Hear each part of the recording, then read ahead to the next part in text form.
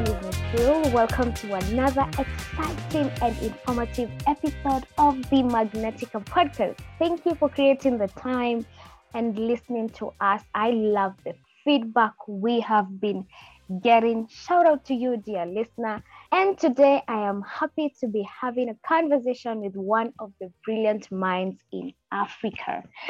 He's definitely doing amazing stuff in the education and tech space. So for purposes of context, I'll just say how we met. So we met through a program that happens after high school, right when you're going to join into campus. He was an alumni, I think 4 or 5 years ahead of me. I was a junior alumni. Is that even right? Anyway, he was years ahead of me into the program. So that's how we met. We'll discuss more, but today the show is not about me, it's about this guest. So I will let him introduce himself and then we continue with the show. What's up, Ed Umekuaje? How have you been? What's up, sir? Mm-hmm. I've been good. Yeah, just enjoying Nairobi, enjoying what I'm doing right now. Okay. What do you want me to say? What do you want me to say about myself? I want you to introduce yourself, say what you do. You've definitely said your name and everything else that you want the listeners to know about you. All right. Okay, so my full name is Edwin Magema Wekesa, but I go by Ed Magema, just, so that I look cool.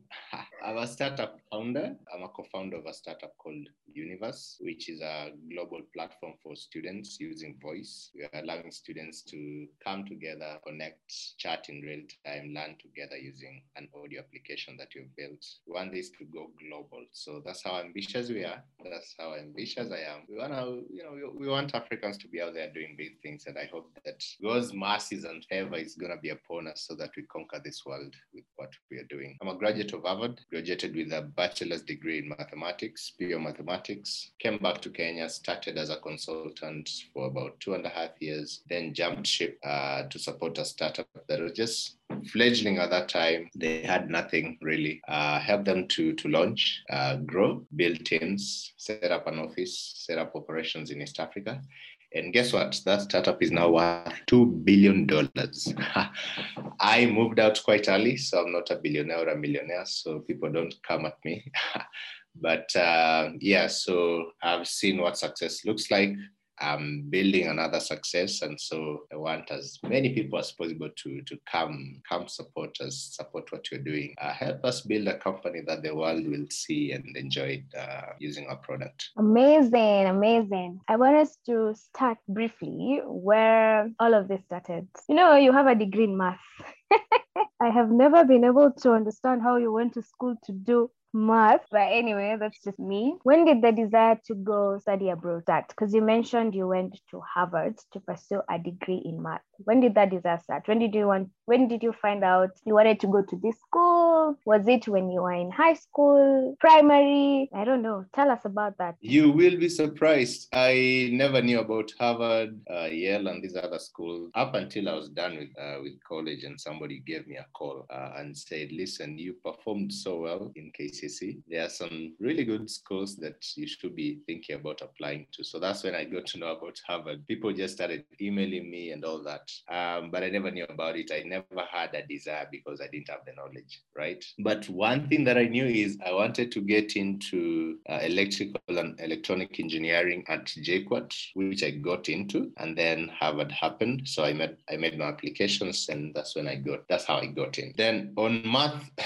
math is a long story. I think I'm one person who likes to do hard things which challenge my intellect. So when I was trying to choose a concentration or a major, I was looking around, and there was economics, and there was biomedical engineering, and there was engineering, and I figured I want to really, really challenge my mind. All along since primary school, I had struggled really badly with math. You won't believe this. I used to copy my math homework. I was just really bad at it until I got to, I think, Form 3. And that's when I made up my mind and said, this can't be going on. I mean, I'm doing really well in other subjects. What could I be missing? And I observed what other really good students were doing, and they were studying and they were practicing. And I started doing the same, and it became so easy. So I figured out, what, this thing that had always been tormenting me for years is exactly what I'm gonna get a degree in, and that's the story. I wouldn't have imagined you struggled with math in school, and then you just go to school to pursue math. How? So Ed, tell us about your journey in the US as a student. Briefly, tuambie, you go to Harvard. Obviously, it's an international school, so there's Indians, there's Americans, there's Chinese, there's Kenyans, there's Nigerians, there's everybody there. Tell us about it. First of all, did you experience culture shock? How was it for you? If you can paint a picture for someone probably where they're seated right now, they have the desire to go to Harvard. In brief, you can paint a picture for them, because I think Harvard will represent now the other international schools. Yeah. So Harvard, I'll say it's not just an international university, it's the best university. And in the sense that there's only one Harvard. There are no satellite campuses. There's only one Harvard. If you want to go to Harvard, you go to Cambridge in Boston. It's a mix of feelings, actually. First of all, you asked about culture shock. Yes, there was a massive culture shock. For the first time, I was a Black person in a sea of white people. So it felt really weird. And then there was food. The food was different. I felt like food back at home was way better, way delicious. The American food is bland, so I struggled there.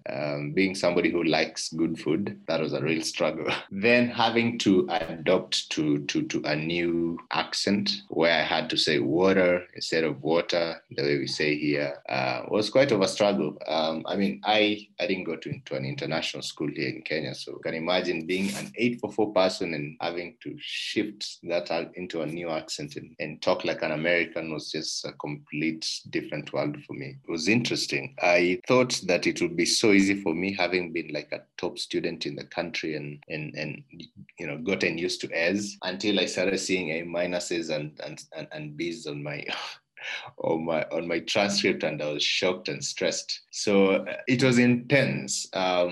Harvard requires a lot from you, even if you're doing even if your concentration is writing, it requires so much from you. You are just as busy as a medical student back in Kenya. There is no time to go partying and doing tons of leisure stuff. You have to be studying, doing research projects, assignments every single day. So for example, on a Friday, if I wanted to go party, then I'll have to account for the hours that I'll lose and then recoup those on Saturday and Sunday. So it was that kind of trying to balance expectations that have been set so highly for the past 300 years and trying to get a social life as well as trying to get my grades up there. So it was super interesting. There's just a lot going on. It was a tough environment, but I guess we got tougher, super competitive. Whenever, we are going to apply for internships, everybody wanted the top spots. I remember this time when we were flown to New York City by McKinsey for an interview when I was a sophomore. And I met people from University of Pennsylvania, Columbia. Everybody was dressed up. Everybody was looking sharp and looking smart, talking smart, and everybody was trying to impress. I still remember that. It was crazy. So that's the environment that you're in. It's super competitive. You have to really change the way you operate, from how you speak, how you carry yourself, how you tackle your academics, how you prepare for your internships and your full-time jobs, job opportunities, to the expectation you have on your social life. Americans seem friendly on TV, but in real life they are not as friendly. So there's all that. But listen, we came out strong and we came out winning. Yeah, speaking of coming out winning, you have a book. You're an author of a book, How to Get into Harvard in 3 Simple Steps. So I have had the honor and the privilege of reading your book. And till to date, one thing that stood out from the book is distinguishing excellence. That really stood out for me. And I think it's something that, every 20-something, everyone should adopt. Maybe you can speak about that. Then you can even talk about the book and tell people where they can get it. Yeah. So the book is available also per order basis. You can either reach out to me personally on my Instagram, especially just make an order, say I want this book to be delivered here at this time, make a payment of 1,000 and it will get to you. That specific phrase, distinguishing excellence, actually it's one of my best phrases in the book, and is actually a phrase that is used by Harvard admissions itself. They talk about this thing called distinguishing excellence. And what that means is anything that you're doing, you have to do it. It's not about perfection, but rather it's about just how good when compared to everybody else. You should be the person at the top at what you're doing. So for example, if you're doing podcasting for 20-something-year-olds, then Magnetica podcast is at the top. Everybody wants to be listening. Everybody is anticipating the next episode of Magnetica podcast. So that's an example of what distinguishing excellence is. And it's because there's a certain vibe, there's a certain trait, there's a certain excellence, reputation, goodness, efficiency that is associated with wherever that thing is. Now, I'll give you an example. I think my distinguishing excellence was, at least when it comes to academics, was excelling way beyond the expectation of everybody else when I was in high school, in a very downtrodden, it actually wasn't a high school, a secondary school in the backsides of Pokotland. So this was a school that had no reputation for performance, 20 years, not even a single B. I know this might sound surprising for somebody who went to a national school like you, but it was crazy. No resources. And then all of a sudden, there's this tiny boy who emerges top 10 in the country. And everybody is like, how did that happen? So the way that happened, and I speak about it in the book, was developing strategies and habits that resembled or rather reflected on excellence. So if it was about managing my time, I really managed my time really well. Had a very well set timetable. I knew what I wanted to study on a Monday and why I would want to study that thing on a Monday. So for example, I will do languages on Monday and Tuesday because I wanted to refresh. I wanted to polish my grammar and my diction so that if I go and study other subjects like the sciences and geography, I already have the diction. If I need to study something like denudation in geography, I already understand what denudation means. I understand what denude as a root word means. So I had strategies and I used logic for those strategies. And I think that's why math made so much sense for me, because it's a language of logic. Resting, I perfected the excellence of resting. I used to be a Seventh-day Adventist. So on Saturdays, from Friday 6 p.m. to Saturday 6 p.m., I will not do any work. No academics. I wouldn't touch anything. And it made the whole difference, because we as humans, we need to rest our mind at least for a certain time duration. And there's a reason there. They're both scientific and spiritual reasons for that. And I think I was lucky enough to understand what that meant, and it helped me. I didn't lose any time. In fact, I gained so much. So those kind of habits, small habits, or rather atomic habits, that lead to building, excellence when it comes to your macro behavior and habits. So that's what it really means. I think you have expounded on it very well and given good examples. I want us to go back. So you went into Harvard, you finished school, you've graduated. I don't know if you worked in the US a bit, but I definitely know you came back to Kenya and you worked in a certain farm. And after that, after a period of time, you became an entrepreneur or a consultant now. Maybe you can tell us how your position, where you are at, where you're working, because the purposes of even having this conversation with you today is to help 20-somethings who are working to develop something of their own, right? Like Miss Phil here and Kim, we're working to develop our podcast. This is our innovation. And I know Gen Zs and millennials right now, we have a couple of them who they don't really want to be employed, or if they are employed, they want to be employed for a specific period of time. And then either on the side or after a couple of years, they want to become entrepreneurs or start something of their own. And this is where your latest innovation, the app, comes. But I would like you now to tell us, because you didn't jump into entrepreneurship. As far as I know the story, you'll correct me. You worked for some time, and then now you're an employer, basically. So you can tell us about your experience while you're working and some of the things that you were keen to learn for this, that prepared you for this period where you're at now. Yeah, absolutely. So I'll say this as a matter of record. The only reason why I went into employment was so I could pay my bills in Nairobi. But also, it turned out unintended consequences was that I learned a lot. I learned how businesses operate. I learned how leadership operates, especially from my former boss in the consulting company called Dalberg.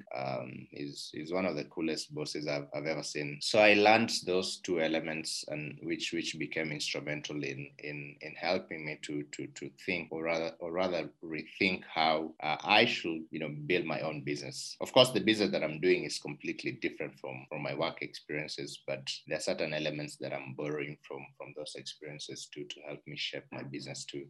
So I started off as a strategy consultant, supporting businesses to think about their operations, their change management, to think about their business models, to think about the risk environment and how they should reshape themselves to de-risk some of those risks, and many others. So we are supporting different types of clients, from governments to large NGOs, to private corporates, to social organizations, to people, bilaterals and multilaterals like the United Nations and USAID. So it was an incredible experience. There was even this one time when I went to Tanzania for a month, and I was traveling from Dar es Salaam to Morogoro, or is it Morogoro? And I learned a lot of good Swahili, by the way, that has stuck with me to date.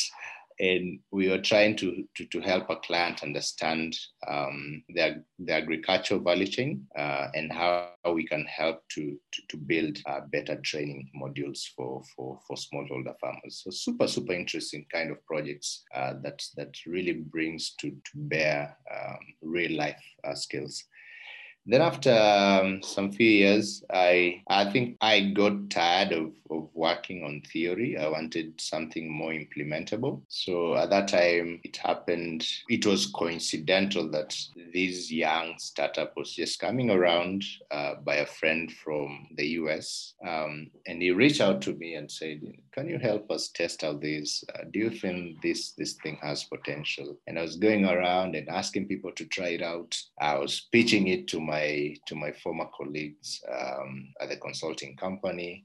And very few people were paying attention to it until we started growing. I moved out of the consulting. I helped to launch the company, register it across East Africa, and we started growing. Within a year, we had grown to 1 million customers.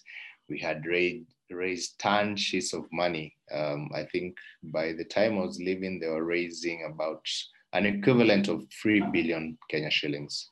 So we did fantastic work with that company. It's now worth $2 billion. It's massive, but I had to move on because I had a bigger calling, which I felt like there's something in education that is not being done right. And I think I can be the person to do it. I've always believed in this sense, this divine calling, that I'm meant to do something great, something global. And I have never at one point seen myself as just somebody living, surviving in Kenya. I've always seen myself as someone doing something worthy of global recognition, something worthy of global value, and just giving back to humanity in a way that nobody else has done before. So that's why I decided to leave my work, which was paying me more than 500,000 Kenya shillings, with all the trappings of that job, and launch into this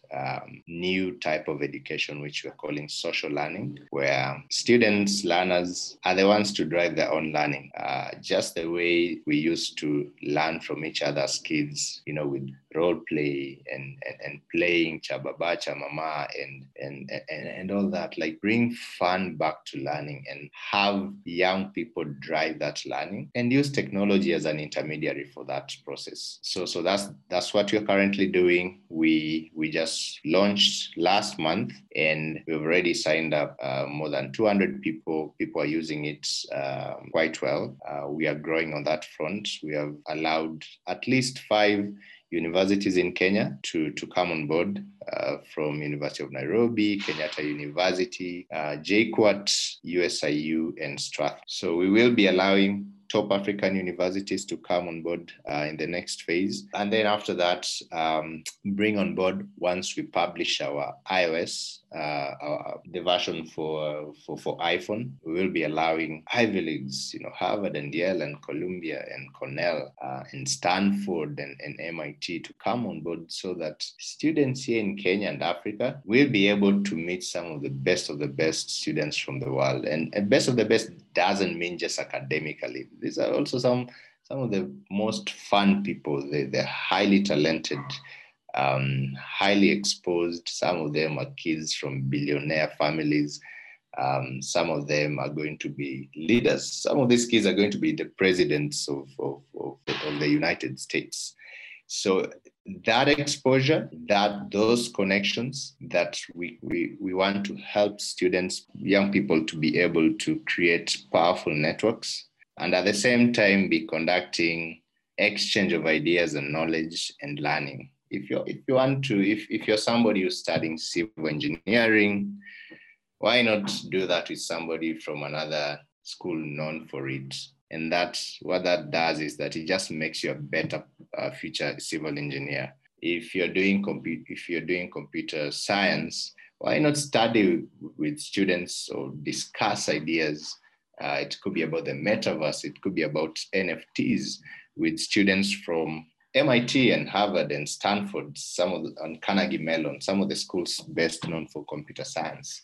That just ends up making you a really good computer science student.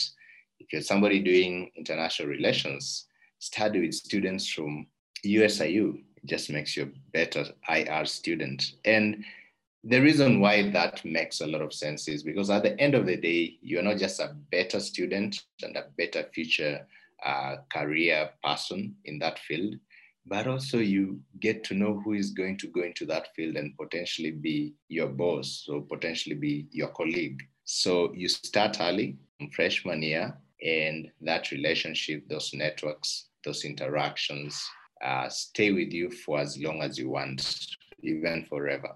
If you're going to be an alumni at Harvard, you're going to be chatting with people on Universe for years to come. And not just Harvard, but also with students from different parts of the world that you will have met. So that's the vision that we have, and we think it can only get better after that. All right, that's interesting. So I like going practical. So there's this app, it's called Universe. And then, so when you go to the app, let's say I'm a student at USIU, right? So I'm a student at USIU. I go to the app. When I go to the app, I'll be able to connect to another student in another university. Yes. So what happens? So this is how it's working at the moment. Mm-hmm. Sign up. You download the application from Play Store. So we're on Android for now, but you're going to be bringing iOS soon. Download the application. Sign up with your student email, because it's a student-only platform. And then there's a place where there's a button called Start a Hub. So you can start a hub on any interesting topic that you want to speak with other people about, and they'll join you as they're browsing around, right? Or you could even just invite your friends so that they join you in that discussion, and other people will see it and they will join you. So people will be browsing around on the homepage and seeing all these different types of discussions going on. Now, as you're speaking and exchanging ideas and knowledge with other students on a specific hub based on a topic, you'll be able to click on other people's different profiles. So let's say I click on Fee's profile. She's part of the speakers in that hub, or she's part of the audience. So I can still click on your profile, see your bio, what you're interested in, where you go to school, what you study, etc., depending on what you've written on your bio. And then I can follow you. So there's an option to follow you, And in the future, whenever you start a hub, I'll be notified so that we can keep on engaging. Whenever there's something important that maybe there's something related to you, maybe you've joined another hub, I'll be notified and I'll join you there, and we can continue our interaction and exchanging of ideas and knowledge. So that's the idea for now. And there are more features to help deepen that interaction between users to come. I think everybody wants to know, will I get help to do assignments? We are all students. We want someone to help us think through this assignment. Of course, yes, but this is different from how we think about it currently in Kenya. So there's been this controversy about Kenyan students helping other students to do their assignments and projects and get paid for it. We are not going to do that. This is a platform that we want integrity and to be a huge part of it. So the way we are thinking about students helping each other is through these, discussions in groups and one-on-one, instead of somebody actually doing that assignment for you. So let's say you don't understand a concept in journalism or in physics, then you actually start a hub with a topic on that concept so that it's clear what is supposed to be discussed. And somebody who's really good will see that topic. If they're interested in it, they will join and they will contribute. So imagine if 2, 3, 4, 5 of you are speaking about one topic, going deep into it, as opposed to just 1 or 2 of you. That helps you to really understand that topic. And I think at the end of the day, you won't need to cheat. You'll only need to interact with more people for you to become really good at the concept. Okay, it is good you made that clear because when you explained, people will be, students versus students. Obviously, everybody's going to be like, will I get help in my assignment? So thank you for clarifying that. And now I'd like you to tell us, you've said where we can find the app on Play Store. I think I have mine, only that I wasn't able to log in because it said school email. Yeah, but you can find the app on Play Store, Universe, and it's written early access, right? It's that one, right?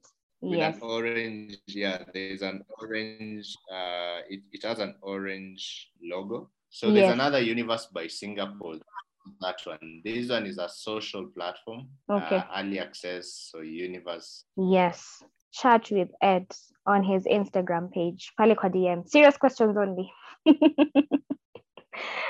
I think that's clear. Yeah, so. Any questions you have about? Okay. So now that you are in this entrepreneurial space, there are definitely 20-somethings, as I mentioned earlier, who desire to be entrepreneurs. Some of them have already started this journey. What are like the 5 things you have learned and you can tell someone who is starting? Let's say, yes, they're starting or they're thinking about joining the space of being an entrepreneur. They have an idea and everything. What are like the 5 things you can tell them that you learned probably as a consultant, that you're still learning right now? The first and super important is be obsessed with your customer, completely understand who they are, and work for them, because without your customer, there is no startup, there is no making money, there is no growing. So be obsessed with your customer. The second is be obsessed with the problem that you're solving, not the solution. Today, Universe might look cool. It's an audio application. It's new. It's novel.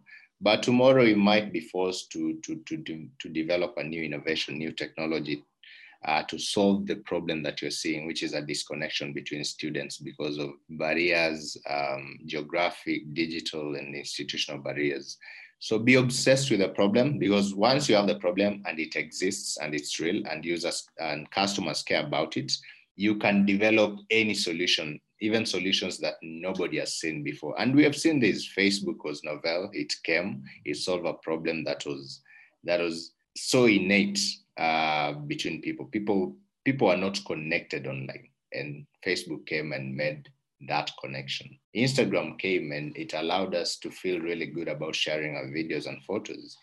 Microsoft came and it built software for computers. Apple came and it redesigned how it gave us some really good hardware and software design and improved how we interact with gadgets.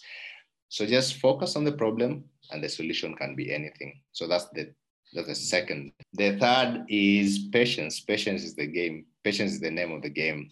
Play for the long term, even as you focus on your strategies and tactics.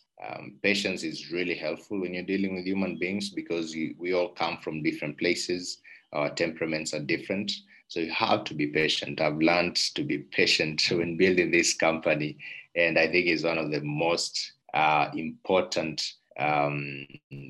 traits that I've developed. I never used to be patient, but now patience is almost my second name. You asked about 5, right? Yes, 5. The fourth one would be, as somebody else put it, be stubborn on the vision and flexible on the detail. Our vision is to connect the student world at a global level. Now, the details of how to do that again really doesn't matter. It can always change, whether that's based on technology, whether that's based on design, whether that's based on how you're acquiring our customers. It doesn't matter. What really matters is that we achieve that vision. And then the last one is have fun while doing it. I mean, even as we are hard at work building this, I'm enjoying interacting with young people, answering their questions on our Instagram pages, on my own WhatsApp, even on calls, during physical meetings.